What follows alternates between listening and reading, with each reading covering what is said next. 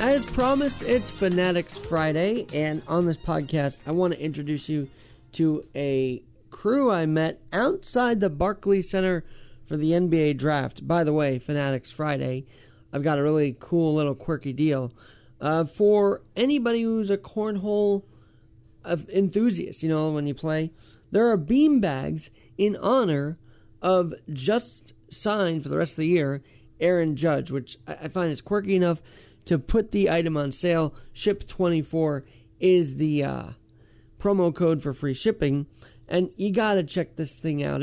They got bean bags of Aaron Judge's jerseys of all shades, pinstripes, rogue gray. Check out the link. But now, Sports and Therapy, the Twitter guys who do spaces for sports and Knicks basketball, react to last night's draft at Barclays Center. Big Knicks fans and podcasters in New York City, sportscasters, so I'm like, why not connect? So first of all, tell us who you guys are with. European Sports on Twitter Spaces. And then you are I'm the co-host. I'm Rels, I'm the host. There you go. So, let me ask you guys, what do you guys think of the pick? The pick, I don't feel like we should have traded a first rounder just to get rid of that Kemba contract. That means the front office took a major L. What's up with Kemba tonight? They trade him? They traded him to Detroit and the first round. Are you happy with that move or not? I'm glad we got rid of Kemba. I'm glad we got rid of Kemba. God bless him. But the pick that we got, I'm not happy about. I heard that he shots my boy Trippy, say he's good, but we have enough forwards with a point guard. I feel like you've been living for this day for a while now since the season ended, huh? Yeah. What do you think?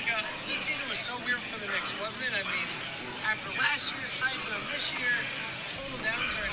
Is things at fault at all, or what is it? Management? It's both. It's part of both, because we got management that's not on the front. It's not on the same page. You can tell they're not on the same page.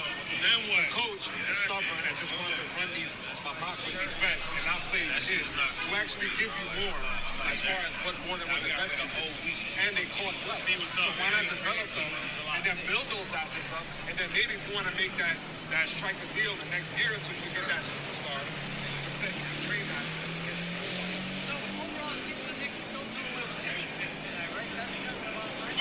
We traded young man. We got multiple picks. We don't know who's going to have the next. We all got to wait and see. And the $1 million question I have is, when you hear the Knicks name called in Barclays, what's that feel like? It's just kind of weird, isn't it? No, it feels good. Fuck Barclays. It means, you know what it means? If you know what it means, that New York runs New York. Tell about it. Nobody Talk about it. No offense, though, but nobody cares about the Nets out here. Now, we do care about the Nets. Nobody cares We about do the Nets. care about the 6KD house. Always going to be a Always next gonna be 6KD house. It's the house of Kyrie. Yeah, you never ask a Knick fan whether or not he's a fan of the Barclays Center. I guess that lesson is learned. And by the way, in that second round, the Knicks did draft Trevor Keels. So once again, like R.J. Barrett, another Dookie coming to the big house of the Garden.